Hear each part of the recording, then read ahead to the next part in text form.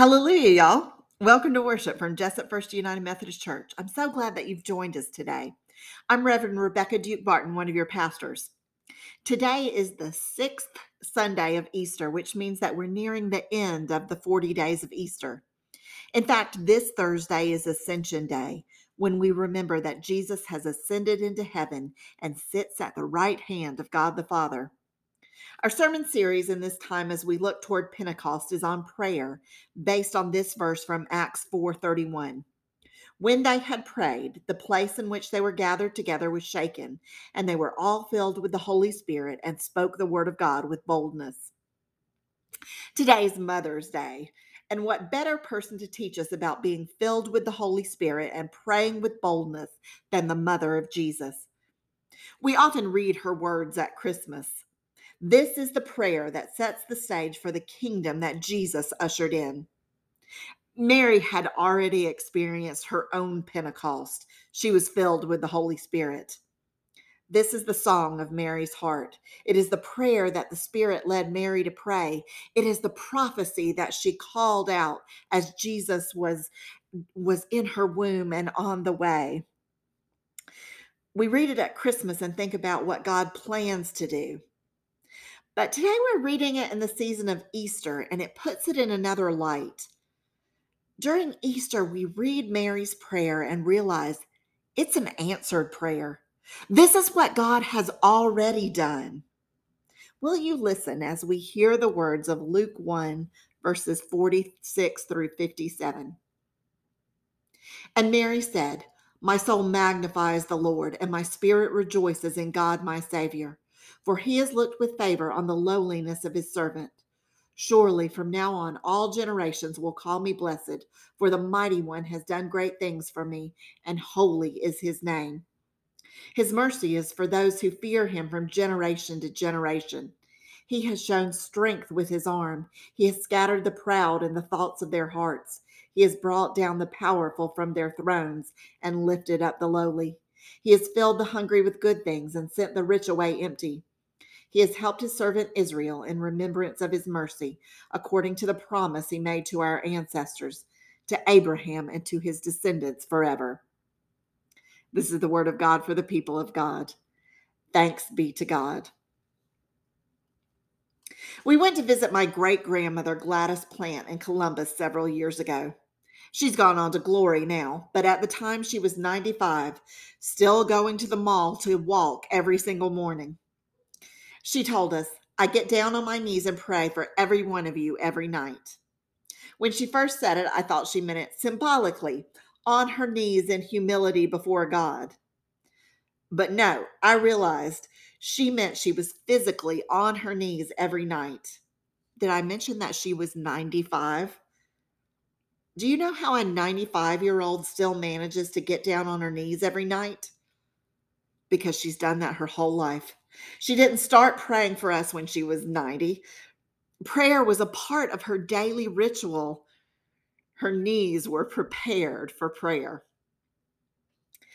I've been blessed to have praying grandmothers and a praying mother. We need mamas who pray, and grandmothers and aunts and spiritual mothers and great grandmothers. We need praying dads and granddads and uncles too. We need Christians who are filled with the Spirit and pray bold prayers. That's exactly what Mary did.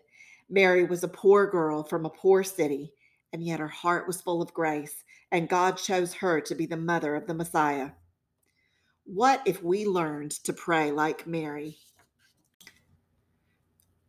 So let's look at Mary's prayer. Mary, filled with the Holy Spirit, begins a celebration of who God is and what God has done for her. "My soul magnifies the Lord, and my spirit rejoices in God my Savior."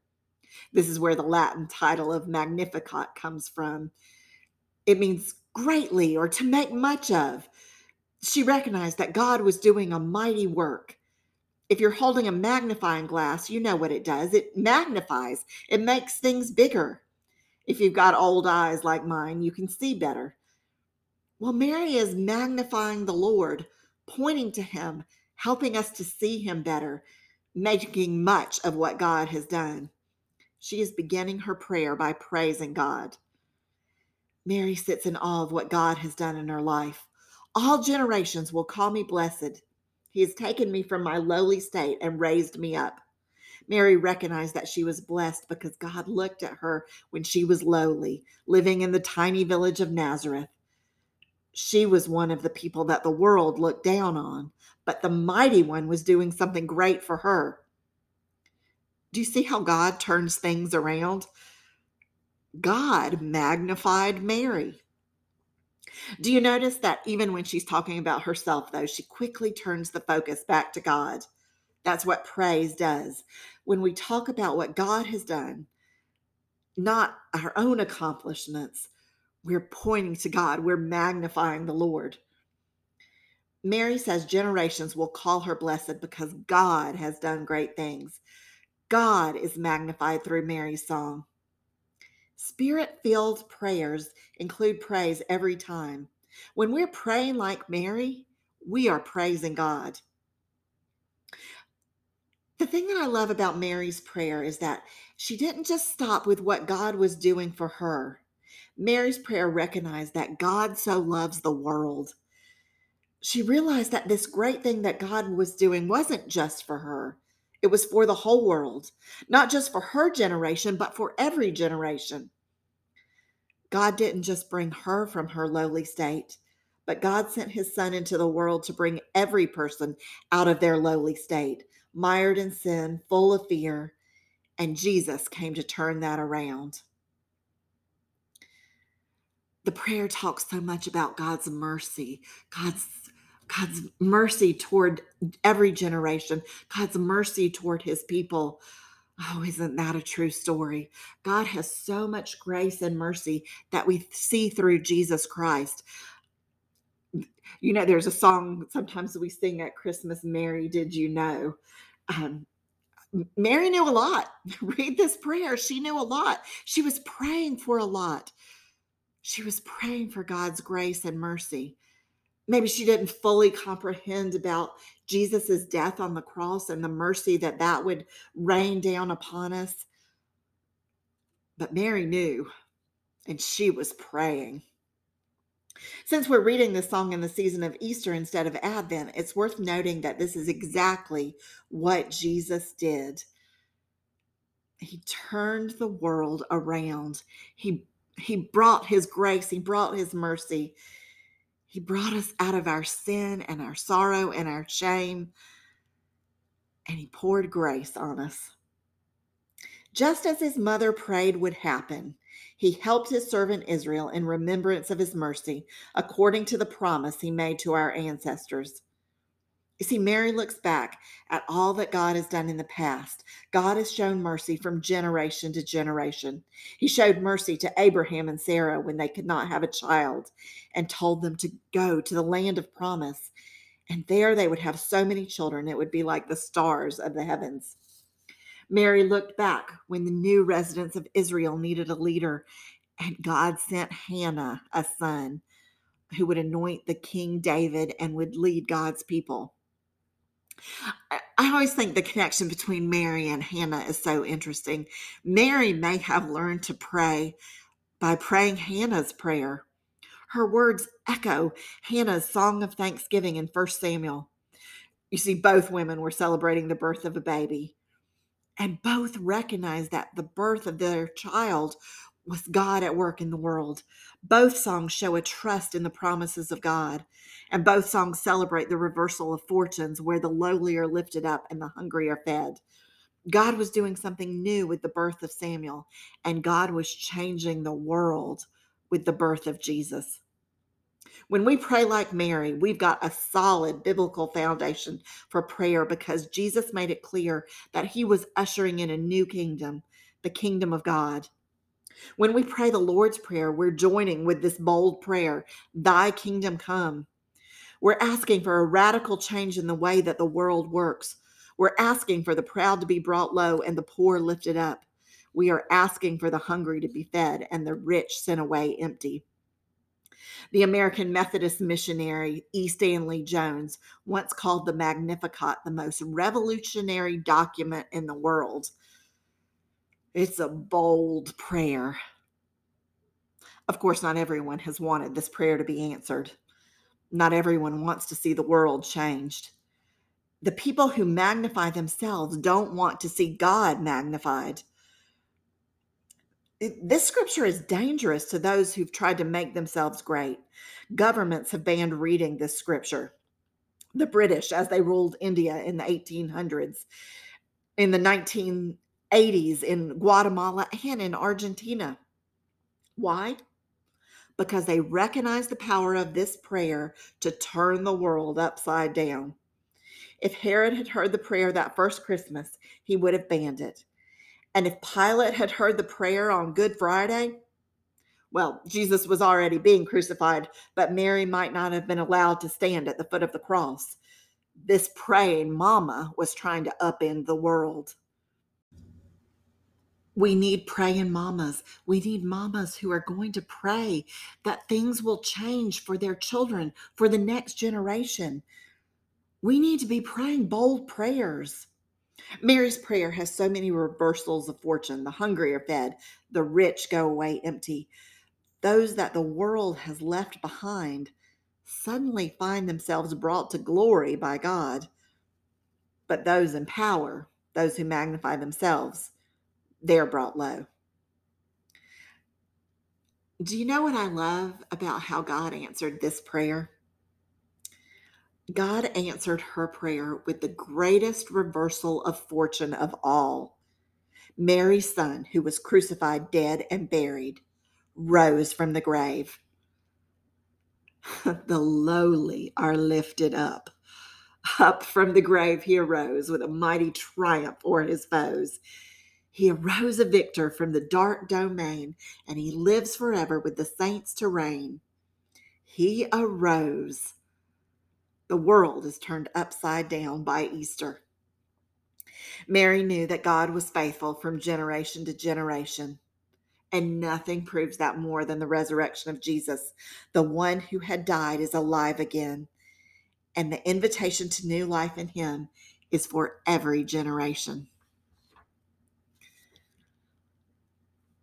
We need to learn to pray like Mary. We need praying mamas and grandmamas.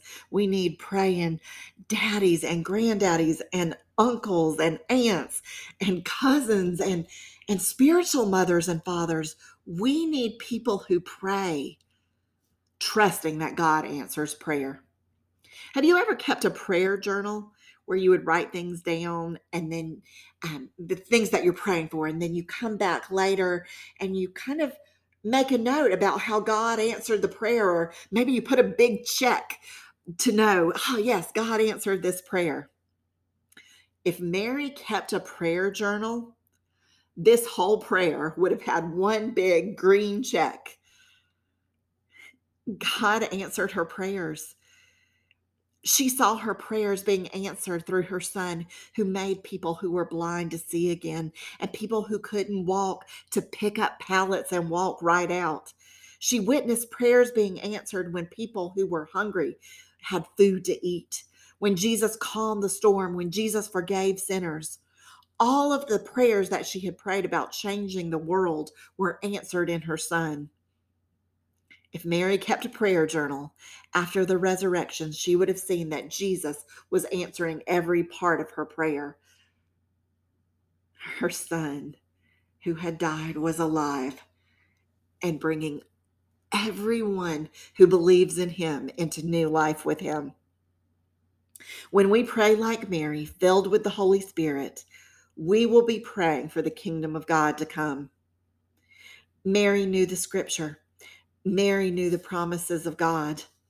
The Messiah would bring the world under his reign. The world would move toward becoming the way that God had designed it. Those who magnify themselves, they'll be brought low and sent away empty. But those who magnify the Lord, God will do great things. Those who follow him don't go hungry, aren't oppressed, are not cast aside, and are not put to shame. When we pray like Mary, we are praying bold prayers. We pray for the life-changing, world-changing power of God. But that's the thing about the risen Christ. He doesn't just leave things the way they were. He doesn't leave your heart just like it was, and he doesn't leave the world like it was. So really, take a moment. Think about where in our world needs a sea change. What situations need to be turned around? What circumstances need to come under the lordship of Christ? And if you can, get down on your knees and pray. Pray like Mary. Pray filled with the Holy Spirit. Pray for God's kingdom to come. Will you pray with me? Our Father in heaven, my soul magnifies the Lord, and my spirit rejoices in God, my Savior. Bring about your kingdom, Lord. Our hearts are heavy with so many broken places in the world.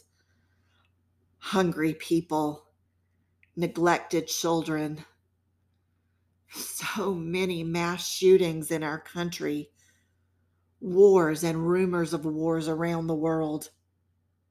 Let it all come under the lordship of Christ. May the risen Christ shine light into every dark place in the world and bring life where there is death, bring a blessing where there is a curse. We trust in your faithfulness, God, from generation to generation. May it be so. In the name of Jesus Christ, the risen one, we pray. Amen.